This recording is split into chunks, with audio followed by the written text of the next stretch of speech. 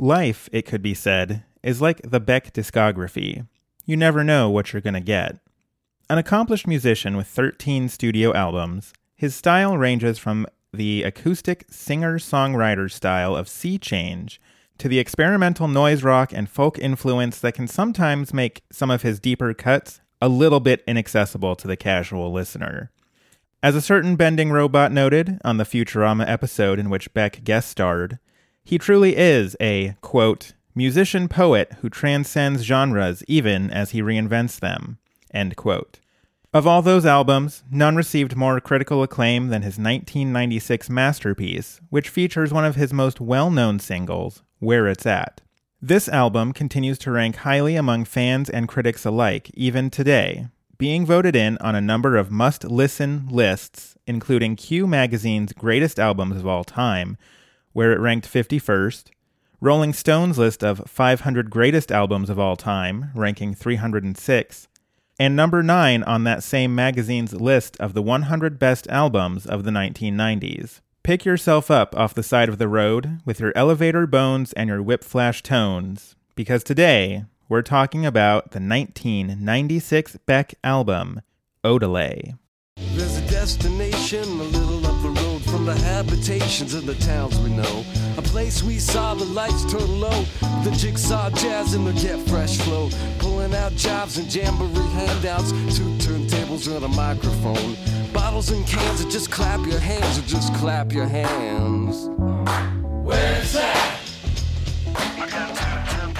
Welcome back to Any Album You Like, the podcast where I am repeatedly subjected to watching The Wizard of Oz with different albums. I'm Ben Mooney, and today on the podcast, we have Jen Freeman and Micah Shelton from I Never Saw That. Welcome. Hi. Thank you. Hi. The album that both of you chose is Beck's album, Odelay, and I'm curious as to why you chose this album. Okay, I'll field that because it was me that chose it. I chose this album because it fits with the time period that our podcast is about. Our podcast covers the years 1994 to 1996. Beck, Odelay came out, was it 96? Yeah. I should definitely know that. Yeah. But it's almost like killing 2 birds with 1 stone also, because I got to listen to it a couple times through watching The Wizard of Oz, and it's one that I wanted to listen to anyway. I did not choose it for any reason that makes sense with The Wizard of Oz at all. Oh, that's okay. Okay. Most people have just been like, I don't know, it's an album that I really love. Yeah. So Yes. All right, perfect. Yeah. And what were your expectations going into syncing up The Wizard of Oz to Odelay? Go for it, Micah. I'm not sure that I had any. I've listened to that album probably thousands of times. I don't think that's exaggerating. Okay. But like all Beck albums, I feel like I associate the hits or the tracks I really like with that album. And so every time I listen to it and really focus and listen to it, I hear new things. And I definitely did that while watching The Wizard of Oz because I was listening for things that I've never listened for before, trying to link it to the dialogue or to what was going on. So I felt like I was way more aware of the instruments and the tone of every song and even listening to the words because like Jen mentioned to me before, a lot of Beck's lyrics are just nonsense, random words. Yeah, that's something I really realized while we were doing this. I took a note on this that I was like, this was a strange choice because Beck's lyrics are mostly just nonsense. The fun thing that I really enjoy about Beck's lyrics being so nonsensical is that I go do karaoke a lot, and I've done a couple of Beck songs. And the thing is, anytime you go to karaoke, you know, it's random people putting these tracks together. So half the time, you know, the lyrics are off by a couple of words here or there. Nobody knows what the fuck to do when they start doing Beck. They're like, because there's no context for anything. Yeah. And so you're singing along and you're like, well, that's not the right words, but it makes just as much sense as the actual words. Mm-hmm. And Absolutely. it's such a head trip. Yes, it is. And so is The Wizard of Oz. So in that way, you know, it was a brilliant choice. And I do think Beck's albums are all so, how to describe it, atmospheric and layered. There's a lot of samples. There's a lot of instrumentation, a lot of him sampling himself and weird stuff. Like the random synthesizer songs he puts in at the end of songs or the other noise collages he does. Right. Like, I mean, I think that's one of the things I've never, because I like Beck well enough. I think the only album I'm really familiar with of his is Guero, which is a fantastic album, and I love it. But I'm not as familiar with this one, and so I kept thinking, like, oh yeah, the song's about to end, and it's like, no, actually, here's 45 seconds of just static and noise, and I'm like, honestly, it kind of works, though, to this. I'm kind of into it. Yeah. Right. Those actually ended up being the parts that worked the best some of the time, I thought. It was pretty good because, like, I feel like, and I'm starting to come up with a lot of different theories on what the best albums are, like how to pick a good album for The Wizard of Oz. And I feel like a lot of the stuff that Beck is doing, where it's just really sudden tonal shifts, like all throughout songs, because it's sort of just like a shotgun method. You're eventually going to sort of just roll the dice correctly and get something good. That's right. That's a really good point. Well, so I have questions for you. I don't know. Am I allowed to ask questions? Oh, yeah, absolutely. Okay, because I want to know, well, first of all, how many times have you done this now? This is my 9th time in the past month. Okay. Oh, my God. That's a shit ton of Wizard of Oz. Yes, it is. Yes. Oh, you are seeing things that you've never seen before, I'm sure. Oh, the number of things that I have noticed that I'm just like, yeah. I mean, even episode 1, I was like, holy shit, the Scarecrow has a gun.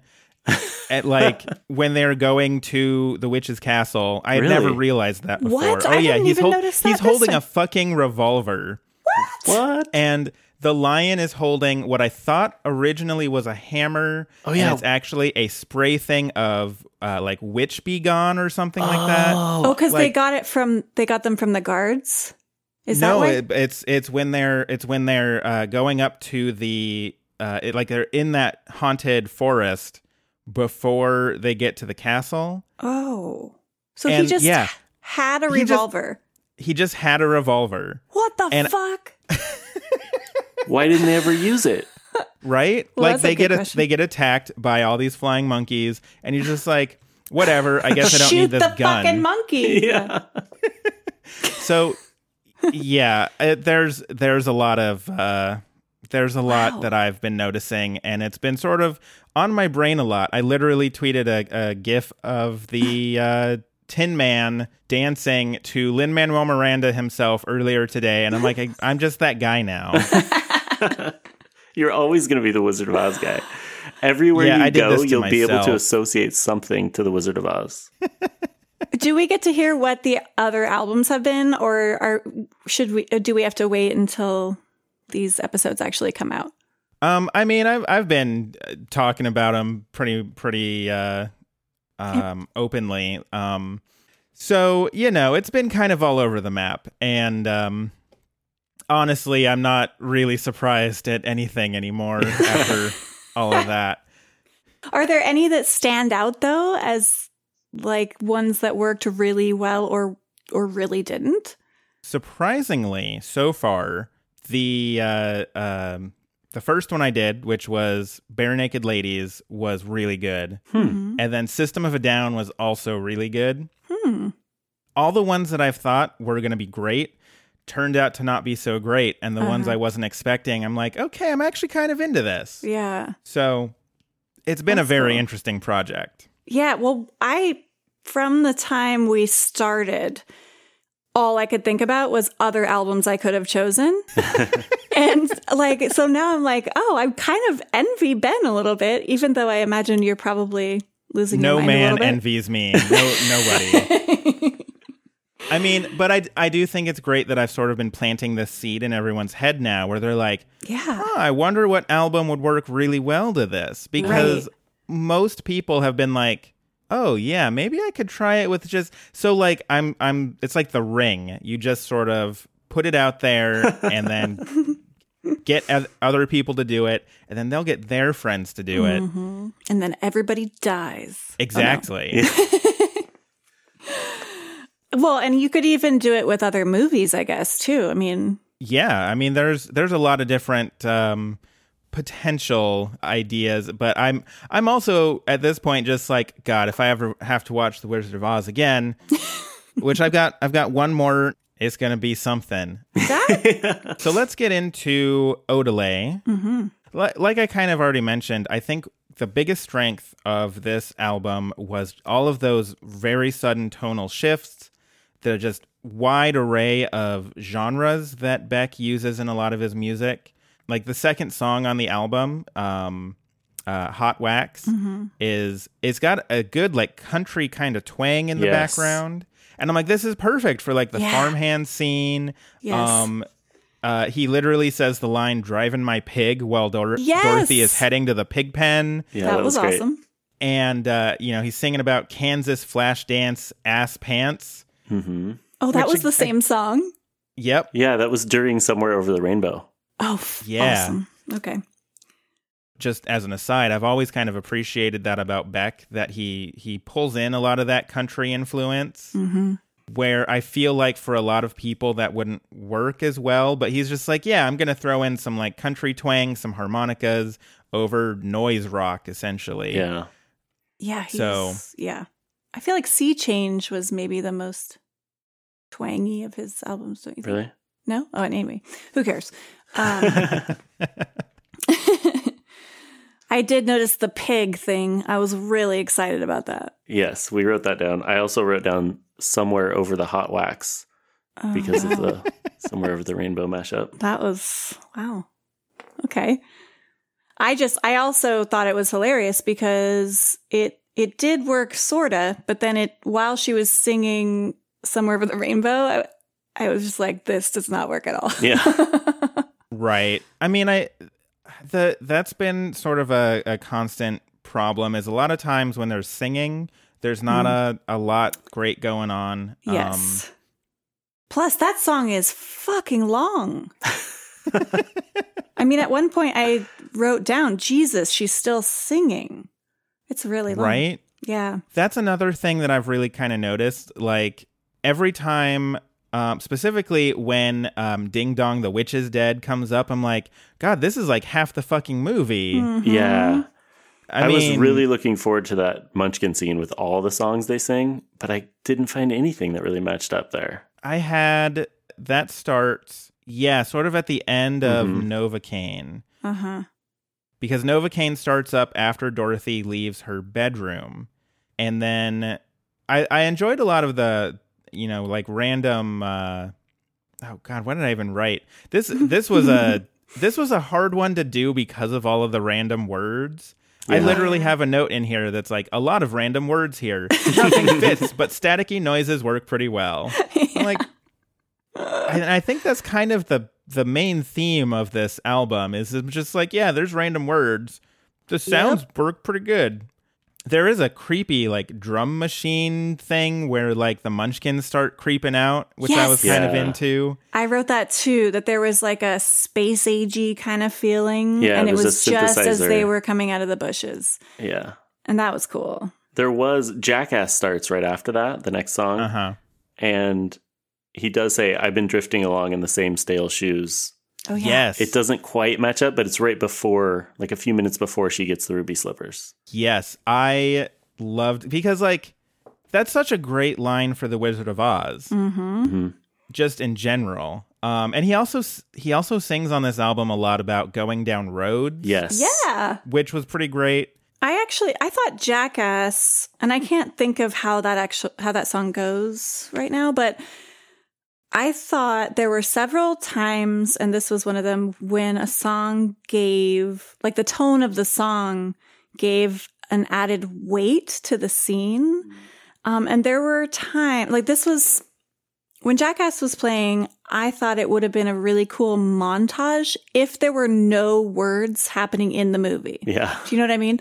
Like I thought Sure. it would have been kind of a perfect soundtrack to a wordless scene right Like then. a silent film. Well, I felt like it captured a mood that was darker than the mood I feel during that, like watching the movie by itself. Do you know what I mean? Yeah, okay. I mean, I really do get what you're saying, though, just in general, because, again, it's sort of that random Beck is just saying words, and it's like trying to find any themes that really fit with what's going on or what any of the characters are saying is just kind of like, okay, I mean, Yeah. I guess that fits, maybe. Thanks, Beck. Yeah. It was way more about mood for me. Yeah. I mean, I loved those sort of literal connections that happened. There was also a matchstick one, Yes. like right after the Scarecrow says he's scared of matches. What song Yes. is it? And it said, "Oh, Matchstick Strike," he said right after that. And I was like, yay! Yeah, But- which song is that in? I think it's in Sissy Neck. Yes, it's Sissy Neck. Number 10, 10th song. Yes. Okay. Yeah, I feel like that's going to be a thing in this episode where I'm just like, wait, which song was... Yeah. None of these lyrics make any sense. Yeah. No, I know. I don't remember either. I did love Derelict, though, which played during the tornado. Oh, right. And There were two back then that happened. Yeah, if we can go back a little bit. There was one thing that I thought was amazing. And we watched it with subtitles, so I don't know what Professor Marvel was actually doing. Like, was he singing? Oh, I don't know. But the subtitles say, like, do, do, do, do, do. And it's during Devil's Haircut at the very beginning when it starts. Yeah. It lined That up part. perfectly. I don't know how Yeah, well it that lines was up with the awesome. actual sound, but Let's talk about the tornado scene a bit. Yes. Because I have so far only had one album that has not worked with the tornado scene. really. Interesting. It was Backstreet Boys. I was worried about that from day one. But yeah, the tornado scene was actually pretty good because, like, first of all, he's singing about blowback derelict wind, Yes. which was perfect. It was so good. Yeah, lay my soul in the foul of the air. And then a later line is, I'm spinning around like a gambling wheel. Uh-huh. It was so perfect. And there's like drums that pick up when she goes inside. There's sort of just weird high-pitched noises as she's getting hit in the back of the head by this window that explodes. And then it goes into this weird, I don't even know how to describe it. It's like an sort of Indian or like Middle Eastern sort of Yeah, the sitar. instrument. Yeah. Yes. Yeah, I just wrote that it sounded all trippy. And it's right So- when she starts the dream sequence type stuff. Yeah. Right. Where she's laying down and there's multiple exposures and then she sees stuff flying by the window. And at one point, two of the farmhands are in a boat and Beck says, drop my anchor right at that point.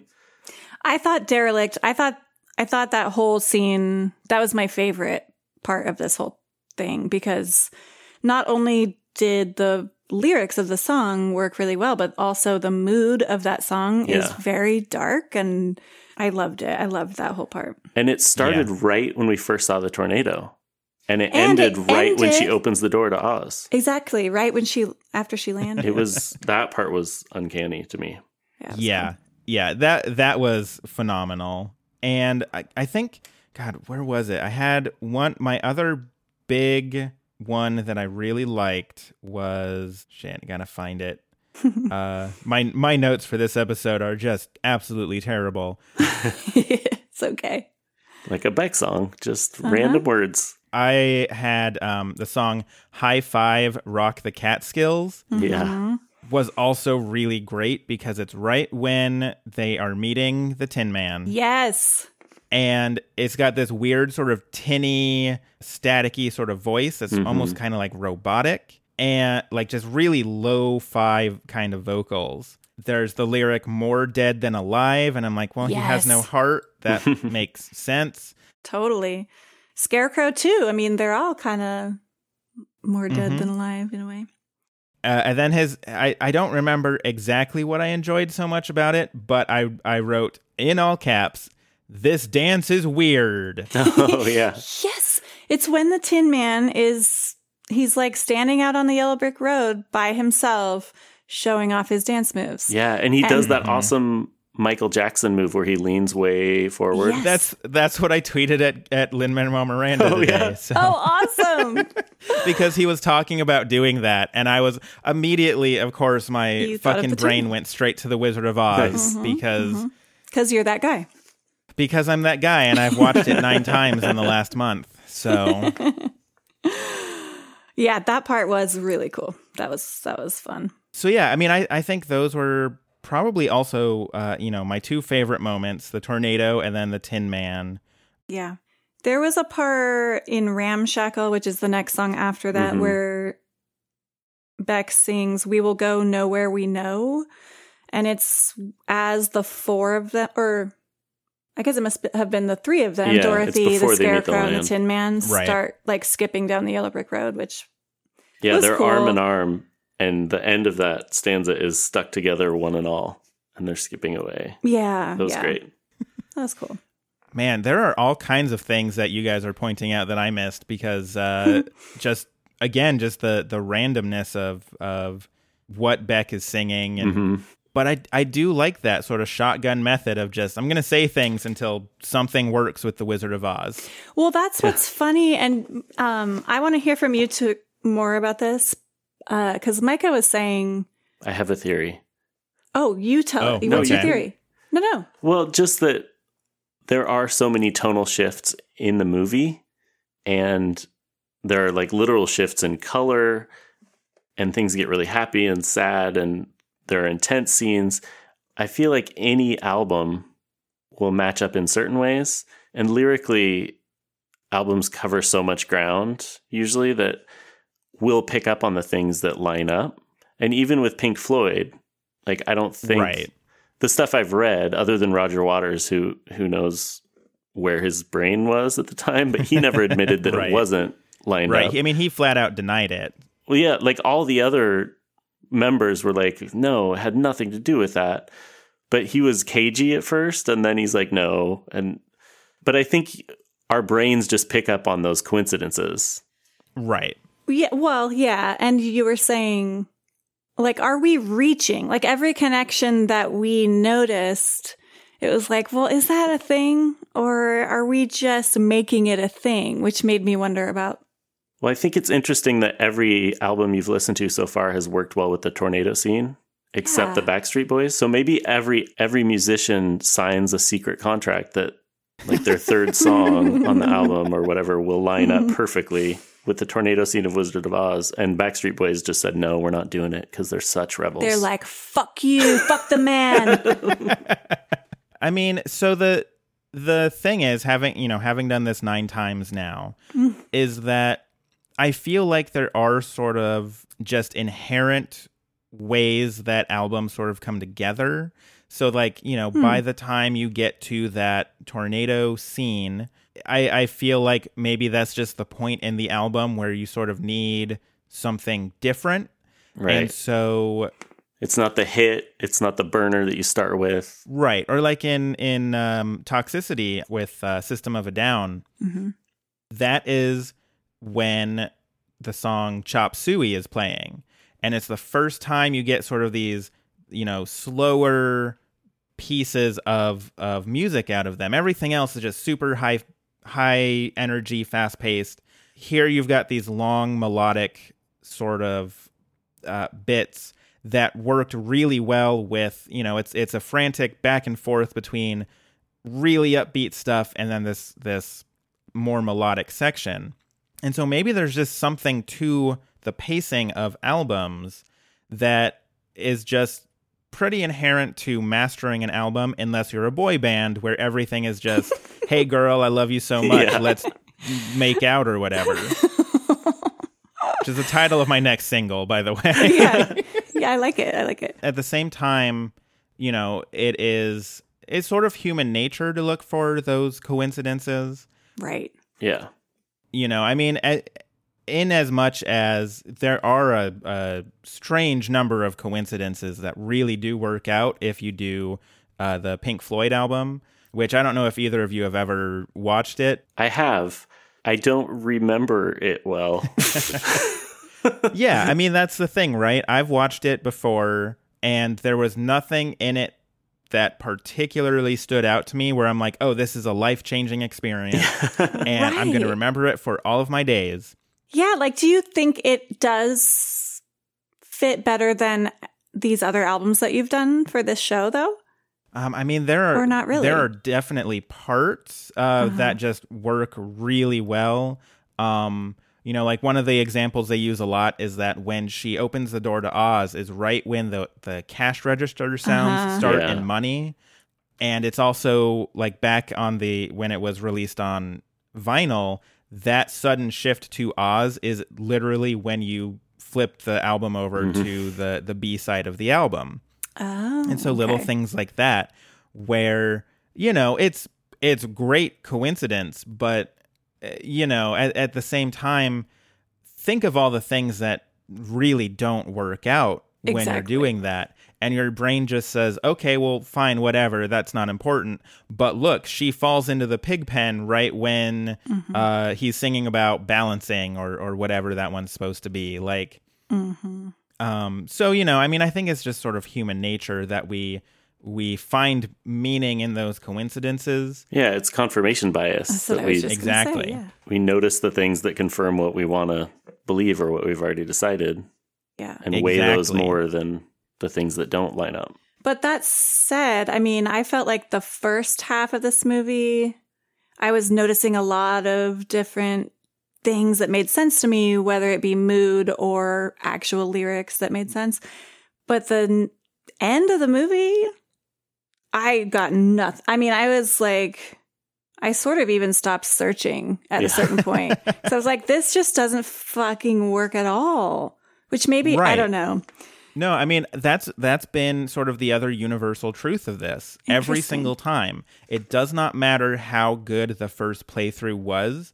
The second playthrough is always not as good. That's what it is. It's when you start it over and you've already heard it. Yeah. I just don't know if it has something to do with how the second half of the movie is paced. I don't know if it's, you know, I mean, you know, the thing is like the whole end of the movie is the wizard just sort of talking at everybody.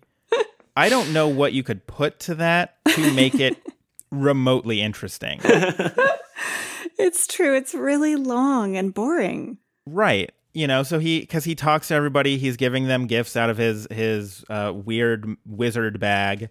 He's, you know, setting up his balloon to take Dorothy back to Kansas. Right. And it's like, God, I don't fucking care. Like, it takes forever. Like, we get it, dude. The horses are all weird colors. You're all high. It's cool. So, like, I don't know what album you could put to make that interesting. And so, like, the second playthrough is always not as good. Yeah.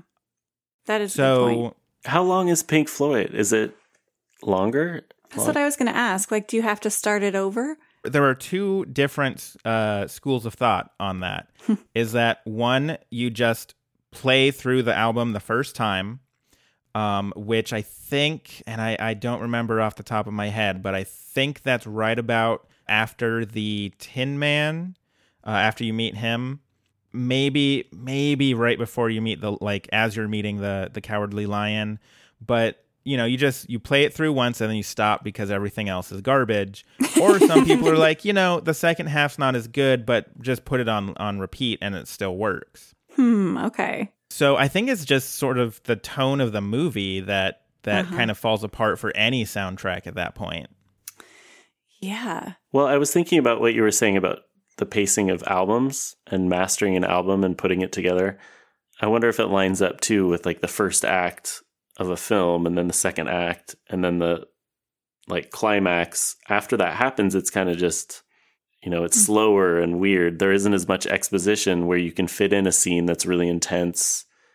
And yeah, I don't know. I mean, I wonder at that point, you know, if you took Dark Side of the Moon, for example, if you did that with, you know, Die Hard or something, like, you know, is it still, you're right, is it going to be like, okay, cool, well, you know, we get to money right when the first shots are fired, or, you know, like that's a good question, especially when you consider, you know, differences in editing techniques over the years, you know, different pacing in older movies compared to new ones. But yeah, that's sort of an interesting thought. Also, I think it's a new road for you to go down for this podcast. Yeah, there's your next podcast. I may have just put it in my head that I need to watch Die Hard to the Dark Side of the Moon. Just have people suggest movies and listen to Dark Side of the Moon 100 times. That's the other thing you do is you set Dark Side of the Moon to different movies. Yeah. Ouch. That's a good idea. Yep. Ben, do it. I'm already losing my sanity, so we'll see. That might make it a lot worse. You're going to get some obsessive fans who rewatch the movie and listen to the albums for every episode of your podcast. Great, because then I can outsource it. I don't have to do the hard part. I just outsource it to everybody else and say, tell me what the good ones are. I'll do those good ones. Nice. Definitely. See, there we go. And you also have a built-in support group when you all develop mental health issues. You lose your mind. You can open your own little center for self-inflicted Wizard of Oz obsession. What I want to know is who first discovered Dark Side of the Moon and Wizard of Oz syncing up? Do you know? So it was on some like message board somewhere in 1995. It's much later than a lot of people think. Yeah. Okay. So I don't know if it was, like, nobody really knows if people were doing this beforehand, but somebody posted about it online in 1995, and then some local newspaper columnist found it, and then that sort of exploded out into bigger newspapers, and then it just became a thing. But yeah, it didn't actually get its start until 1995. I did not. Okay, this is something that fits in your timeline for our podcast. Fit in our timeline, but that's not what I was going to say. I was going to say I can't believe that it started with actual journalists. Like, it was in the newspaper. Yep. That's seemed how things like just some stone dudes like that's how spreading information used to get spread around the world, Jen. Newspapers. But you know what I mean. In a time before the internet. Yeah. At the birth of the internet. See, I always imagined it as some stoner hippie in the late 70s with, I don't know, like a super rich guy in a mansion somewhere just hanging out and watching The Wizard of Oz on his projector and huge movie screen and just listening to... Wait, is he wearing like a robe? Can we get a full picture of this guy? Oh, he's not wearing a shirt at all. Oh, nothing. It's just like sandals and cutoff shorts. Okay. Big beard, long hair. But like a chain, right? Like a gold chain? Or... Yeah, and he's got this bitch and hi-fi setup. And he puts on Dark Side of the Moon and he's just high as shit. Wait, is he by himself? Yeah. This poor guy. But then he realizes what's happening, that this album and this movie are synced up, and he just calls all his friends, and they all come over, and it becomes a thing. I do feel like it's maybe, my theory would be that, like, so again, you know, 70s at some point. Again, I'm going to go with stoner, maybe not necessarily alone. Yeah. Maybe hanging out with some friends, but they're just watching The Wizard of Oz, and or no, like they're listening. So they're listening to Dark Side of the Moon, and then somebody throws The Wizard of Oz on. Maybe they're showing it on TV. I don't know if that was a thing they did in the 70s. I think it was. And then it comes on, and they're all high as fuck. And then it's sort of this one sort of shared experience that they have. Yes. That then one day, like, you know, this stoner has kids, and then he tells his kids, and just one time in the 70s we got high as fuck, and Dark Side of the Moon totally synced up, and then his kid, like some nerdy kid in the 90s, was like, oh yeah, I'm gonna try that, and then puts it on a message board. And then the rest is history. Yeah. I do like that theory. My theory is LSD. End of theory. Everyone involved in the Wizard of Oz production was using LSD. Okay, that's but believable. I do associate Pink Floyd with LSD, so that's part of the reason for my theory. That's pretty legit. Right? Yeah, thank you. Yellow Brick Road, poppies, flying monkeys. I think it works both ways. Well, true. That is a good point. There was one other cool coincidence that I really liked. Is it Devil's haircut with the monkey's haircut? No, that's not it. Okay, go ahead. That's mostly all I have to say about that, but I never noticed the monkey's haircuts before, and they're like these crazy curled kind of mohawks, and Devil's haircut was playing during that scene, and I got real excited. No, mine is right when they get to Oz at the beginning, or not the beginning of the movie, but the first time they get there and they're knocking on the door, and the actor that plays the wizard and every other character in Oz, apparently. He's the wizard. Right. He sticks his head out and they talk for a little bit, and Hot Wax is playing then. And the second time he sticks his head out and they're talking, the sample plays that is, "Who are you?" Oh, I'm yeah. the Enchanted Wizard of Rhythm. Oh, yeah. I forgot about that. That was pretty fucking good, actually. That was really fucking cool. Yeah. I forgot about that. That was the last one I had. The only other like connection one I had, and this was when we're getting toward the end of the movie, and I just started writing down stupid shit because I was like annoyed with how much this didn't work. So Novocaine was playing, and it was when the Cowardly Lion jumped out the window, and I was like, this song doesn't work, but I bet that lion wants some Novocaine right now. That's where I got to, guys. That's the point that I got to. Yeah, it got real stupid. To be honest, this whole idea is not exactly a smart idea. So, I don't know. I think it's kind of brilliant, actually. Yeah, I think it's I'm not going to sit here and be like, how dare you bring such stupid shit into my amazing and awesome, perfect podcast. Yeah, I'm sort of scared that we're going to listen to the other episodes and there's going to be like deep analysis and philosophical shit. And then we're going to be like idiots.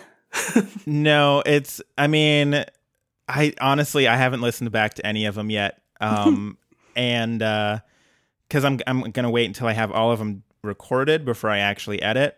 But I will say that at the beginning it was a very in-depth, like, oh, and then this song starts and I got these notes and and then it now it's just like, I don't know, what the fuck do you want to talk about? I've seen The Wizard of Oz 9 times. And I did have notes on all that stuff, but it's like, I don't know. I wouldn't even know how to talk about it. But it was totally like the first half of the movie. I wrote down every minute or two. I was like, ooh, that kind of worked with that transition, whatever. And then, I was writing bad jokes at the end. So I have a note during the first playthrough of Ramshackle, like toward the end, I wrote, literally zoning out. This part is dumb. So my notes were not exactly cutting edge, and it's not Hemingway over here. So right. I love that. I love it. But then every once in a while, you probably do have a moment where you're like, holy shit, like my mind is blown right now. Yeah. The problem, too, is that like the longer this goes on, the less interested I am in taking notes. Yeah. So all the stuff that people like, oh, yeah, that was so great. I'm like, oh, yeah, I noticed that, too. And then I forgot about it because my mind is just melting at this point. Yeah. Yeah, that makes sense. I have a note here that says, what song was it? Oh, it was Devil's Haircut. Is it the monkey thing again, Jen? No, I said that part. This one is that Beck is singing Something's Wrong because my mind is fading, and it's just as they're arriving in the field of poppies. Oh. So if those lyrics would have been like a minute later, it would have been perfect. But fuck, Beck fucked up again. It was, Come on, Beck, get with the fucking program. Fucking Beck. Everybody's on board except the Backstreet Boys and you, Beck. Come on. What were you going to say, Micah? Oh, I don't remember. Oh. No, I was going to ask Ben about other things he's noticed in the film after watching it that many times. Like, I've heard all those urban legends about the munchkin that hung himself in the background that you can see. And What? Yeah, I've heard about that. I've never seen it, but supposedly the story is that one of the munchkins literally killed himself on the set, and then either they didn't notice or didn't care and just filmed, and it made its way into the final cut. Oh my God. I don't know how true that is, and honestly, if it's true, I'm sure any edition that you can get nowadays, like they're literally editing Guns Out in E.T. to make them walkie-talkies. Like they're gonna have edited that out, but I don't know if that's actually a true story or not. yeah, I don't think That it sounds is. pretty crazy. It seems like it would be hard to not notice a hanging person in the background of the film as you're filming it on a little set on a Right. soundstage. Oh man, that would make the movie so much darker though. Yeah. If that was in the background. But supposedly people say they've seen it, but it's one of those things on the internet that everyone's like, yeah, just watch it. It's at this time and it's right here. Like, post a fucking picture. We have the Right. technology. Screenshots are easy. Yeah. It's like how there are dicks in all Disney movies or something. Well, that's true. Although, have you seen the original cover of The Little Mermaid? There are Yes. definitely dicks on that castle. Really? Multiple Okay, I need dicks. to look for that. Yeah, but you got to get the original cover because they Okay. updated it when they re-released it. We had the original VHS when I was growing up, and yeah, there are dicks on that castle. Like intentional dicks? Oh, yeah. Okay, clearly It's a like big, someone did veiny- it. If they are not intentional dicks, the artist has never seen a dick before in their life. Because doing that and just being like, yeah, I think that's totally fine. Yeah, but a whole team of people probably had to approve that. That's what I always wonder about. Right? Or maybe not. Maybe just one person was like kind of glanced at it. Well, there's I mean- other things like in The Rescuers. Yeah, I was just going to bring that up. Yeah. There was an animator that was pissed apparently, and he slid something in, and there's He in one of put- the windows of a building. Yeah, he put a picture of a naked woman in one of the windows that they're flying by. And it exists for literally like 2, maybe 3 frames. Is it Because they're still in just- there? It's not in any of the re-releases, but they did release... I don't remember which time they released it, but they did a re-release that used the original print. And then they actually had to recall that print because that naked woman made it in there. And so you could freeze frame it and you could see it. And What? so they literally had to recall VHS copies of The Rescuers. Oh man, and that was before screenshots. Like, but somebody has to have a picture of it. Yeah, you can find it pretty Okay. easily on the internet. I'm gonna And be it's looking for that. that's a legit one. Like that actually happened. There's screenshot evidence, Yeah, actual recall notices from Disney. that's amazing. I feel like animators do that all the time, though. There's a lot of stories about that, and like if you have the ability to just slip a dick in, you're gonna do it. Like, who's not gonna take that opportunity? You know? It's true. I mean, especially in an era before home video was a thing. Yeah. Like if anybody, like if your friend came back from a Disney cartoon, Yeah. it's 1960 something, and they're like, "Oh man, I swear I saw this dick in this movie." it was there and then it was gone. You'd be like, "Okay, calm down. It's a Disney movie." Right, exactly. dicks in you that. sick bastard. Yeah. Oh. We got a little off topic Oh, yeah. there. Yeah, have you talked about The Rescuers on all your episodes about Dark Side Oh, of the Moon? every Wizard single of Oz? one. I thought so. Well, just the dick in it, not the rescuers. There's Right, no just- dick in The Rescuers. Just the dicks in Disney. I'm going to start a podcast called Dicks, Dicks in in Disney. Disney. There you go. Actually, So that's many good probably a ideas. very bad idea because Disney has lawyers and are not afraid to use them. Oh, that is true. You're going to have to bleep out this whole section. They're like really Shit. litigious, aren't they? They really are. Yeah, which is stupid because they have so much money. Oh, I could talk about this for days. They've that's based what- their whole empire on fairy tales and things that they then copyrighted and won't let anyone else use. Uh-huh. This is for Ben's next podcast. Yes. So before we sort of wrap up, I do want to know if there were any sort of major disappointments in watching The Wizard of Oz with Odelay as the soundtrack. For me, it was disappointing. Like, once I got past the point of the scenes that actually worked well for me, the tornado scene in particular. That's pretty early on. No, I know. No, there were more after that, but that one was just by far the best. It was the best. Derelict. I mean, I'm going to agree with that. Yeah, it was so good. I just was disappointed because as I said, all I could think about was all the other albums I could choose. And so I was like disappointed with myself, which is a very typical thing for me. Like, God damn it, why didn't I choose? I mean, I was just running through a bunch of other options in my head. So I just think that the second half of the movie was disappointing for me. Okay. Yeah, I think I was disappointed in Mr. Beck Hansen, just as a musician, that he didn't dedicate himself more to syncing things up correctly. Because there were a few things that just missed. Right. That would have been really great. And it's not like he couldn't have just shifted some words around in his fucking random ass songs, you know? No, I thought it worked pretty well in a lot of ways. And it was kind of what I was expecting. I think it was about what I was expecting too. I thought that there would be parts that would be surprisingly on point, but I think I kind of expected it not to work that well.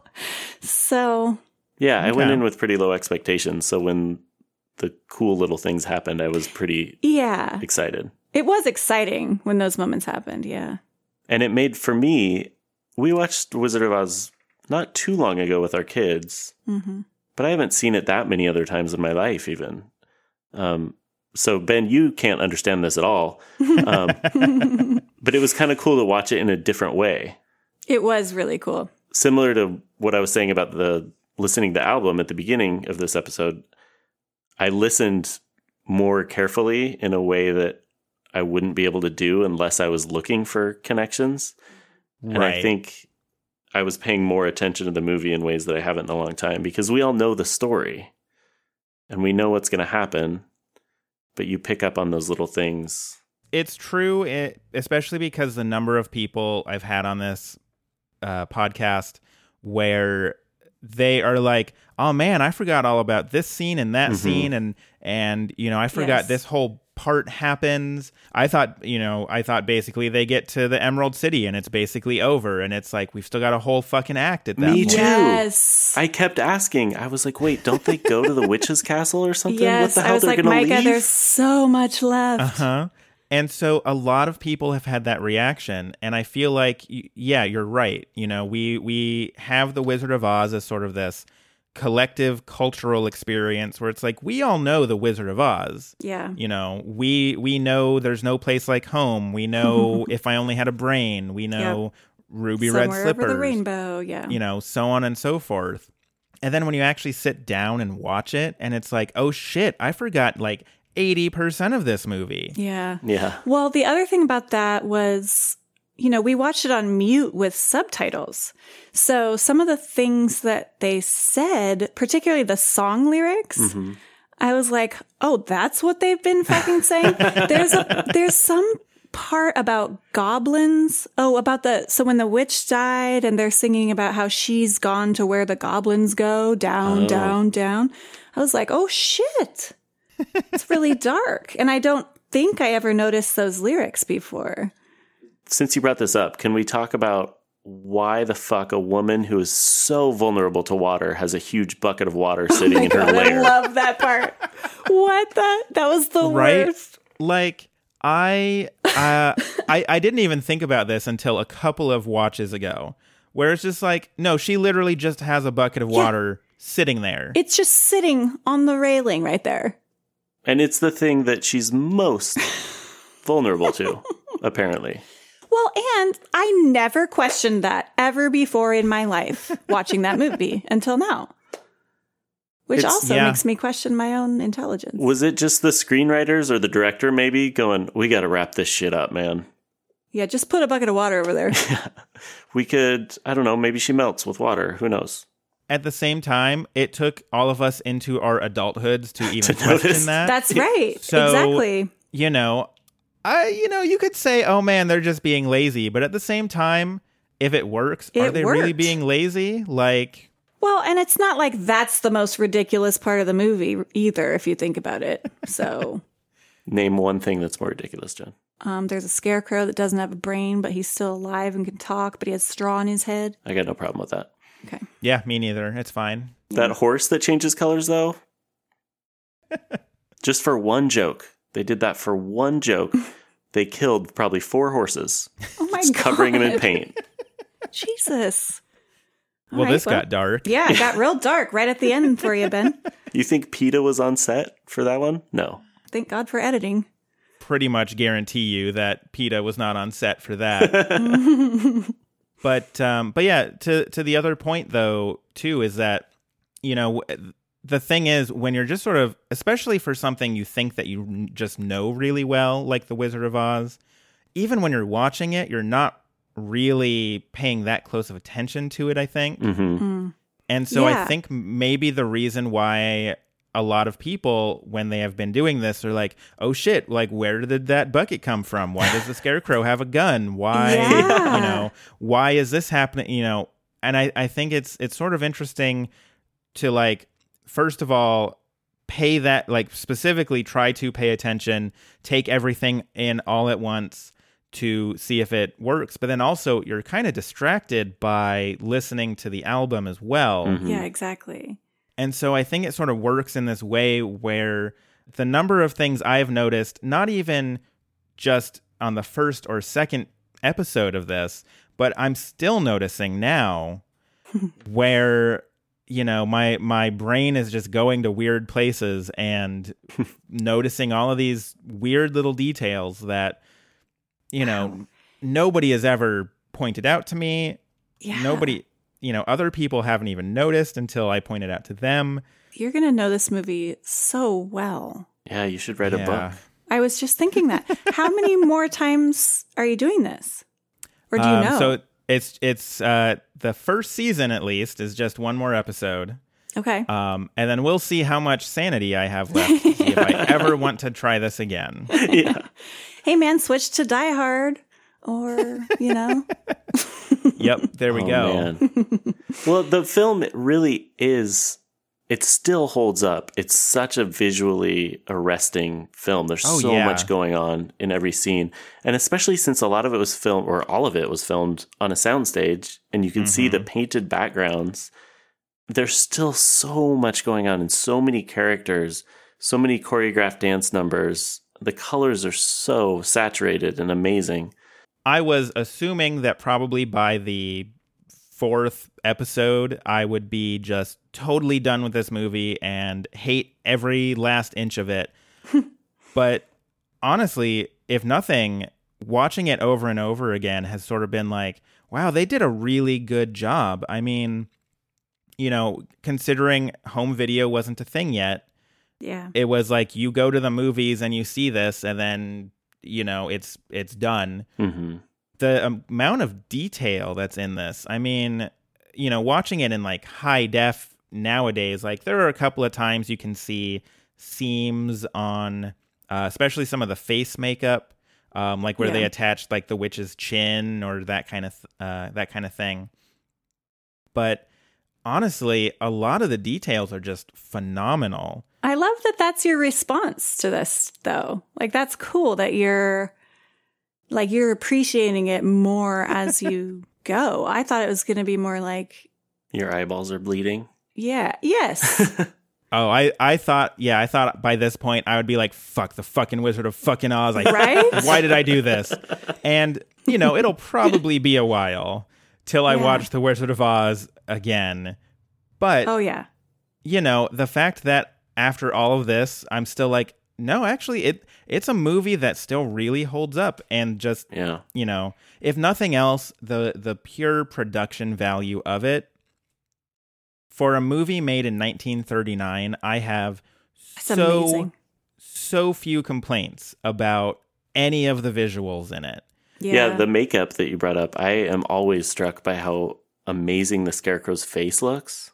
Oh yeah. It matches perfectly with the like burlap that's beneath his chin, and the wrinkles that they it's so good. It is really good. So the only other question that I have for the two of you is that now that we've sort of discussed, I mean, we didn't discuss a whole lot of Beck specifically, but having watched it and having sort of discussed what worked and what didn't about this album, on a scale of Rockin' the Catskills from a high 1, where 1 is nobody should ever try this. This was the dumbest idea. Why did you even fucking do this, Ben? To a high 10 of Rockin' the Catskills, where literally everybody should go out right now, cue up The Wizard of Oz and Odelay by Beck and do this. Where would you put the this experience? You have to go first. Oh, man. Okay. Well, is the fact that we knew we were doing this podcast with you a factor? I mean, this is sort of a if you were talking to a friend and you were like, oh man, I totally did this thing, and, and you should or should not do it. Okay. I would say like a 3. Maybe. Okay. I know, or 4 maybe. Okay, it is higher for me personally because I knew we were going to be having this conversation. And I knew it would be an interesting conversation, but just the experience of sitting through the Wizard of Oz set to Odelay, I would say, let's say 3.5. Okay. Let's say 4 because Derelict was so good. Okay. I feel like it was worth it. I guess I had really low expectations. I didn't think anything was going to match up, and it was just going to be painful to sit for an hour and 40 minutes or whatever it is. An hour and 41 minutes. I may know that all too well at this point. I had a feeling you might know. You can count your heartbeats and know exactly when it's going to end. I would give it a 7, I think. Okay. Just because what else are you going to do with an hour and 40 minutes? You know? 41. 41, sorry. I have to say, by the end, I was really excited that there are no credits. All the credits are at the beginning. Right. Because I was ready to just turn it off and run away. Mm-hmm. But the experience at the beginning, especially when the things matched up or when there was some cool, I don't know, I really enjoyed listening to the album that way. Yeah. Because I really did hear things that I'd never noticed before. You know, because of the rhythm of an album, when you sit down and listen to an album, there are some songs you don't pay as much attention to. And even those, I was hearing like the sitar and other things that probably the first time I listened to the album, I was like, oh, cool. Is that a sitar? This is a different genre or a different type of thing that Beck's doing. But then you just get used to it. Right. You don't listen carefully anymore. Yeah. So I really enjoyed that. And I can't think of another way that would have held my attention to listen to a whole album that carefully. Okay.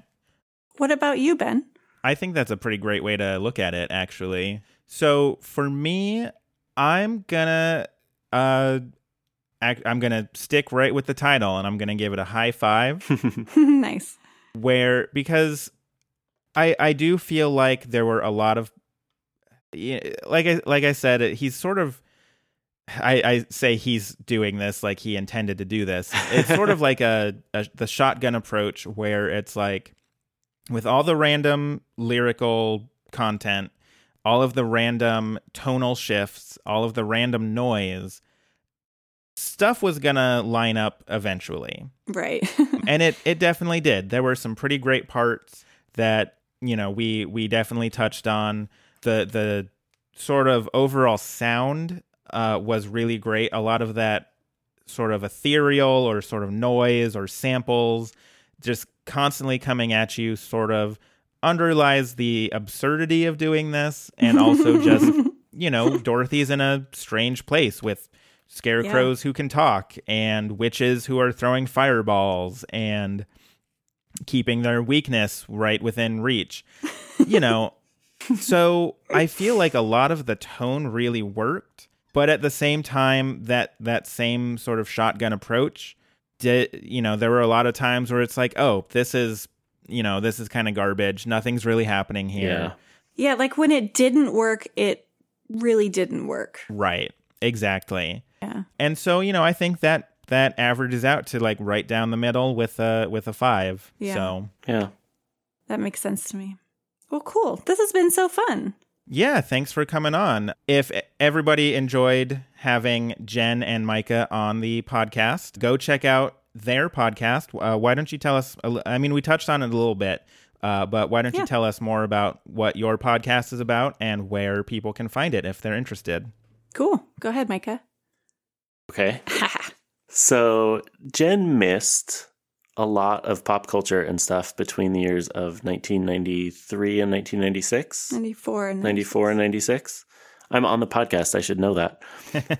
Because she was sent to a therapeutic boarding school in Montana.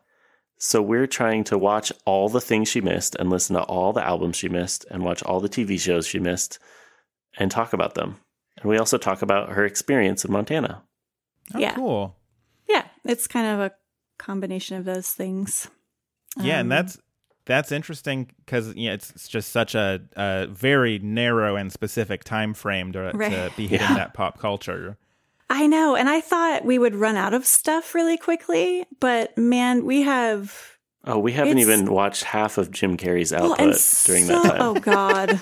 Jesus. Oh, no, yeah, I didn't even consider 1990s Jim Carrey movies. Oh, yeah. Oh, yes. That's the peak of his...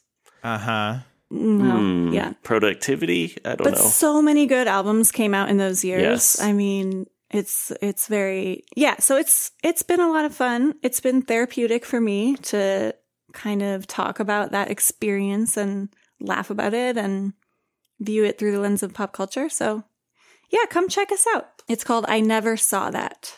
Oh, and you can find us on iTunes or ineversawthat.com or wherever else you get podcasts, I guess. Awesome. Yeah. Thanks to you both for embarking on this journey with me. Thank you for asking us. This was really fun. Yeah, very fun. And I hope everybody at home enjoyed the 20-minute tangent on dicks in Disney. I kind of think that was a pretty strong part of this episode. I did not expect to go there, but I have zero regrets. Oh, cool. Well, thank you so much, Ben. Yeah, thanks again for coming on. And for everybody listening at home, one more episode coming up. So this will be interesting. And until then, I will see you on the other side of the rainbow. This has been Any Album You Like. I'm your host, Ben Mooney. If you would like to contact me about this or any other episode of the podcast, you can email me at anyalbumyoulike@gmail.com, or you can find me on Twitter @anyalbum. If you liked this episode, consider leaving a review for it on iTunes. If you would like to support me further, you can also buy me a coffee. The link for that is in the episode notes, or you can go directly to ko-fi.com/Ben Mooney. That's BENMOONEY.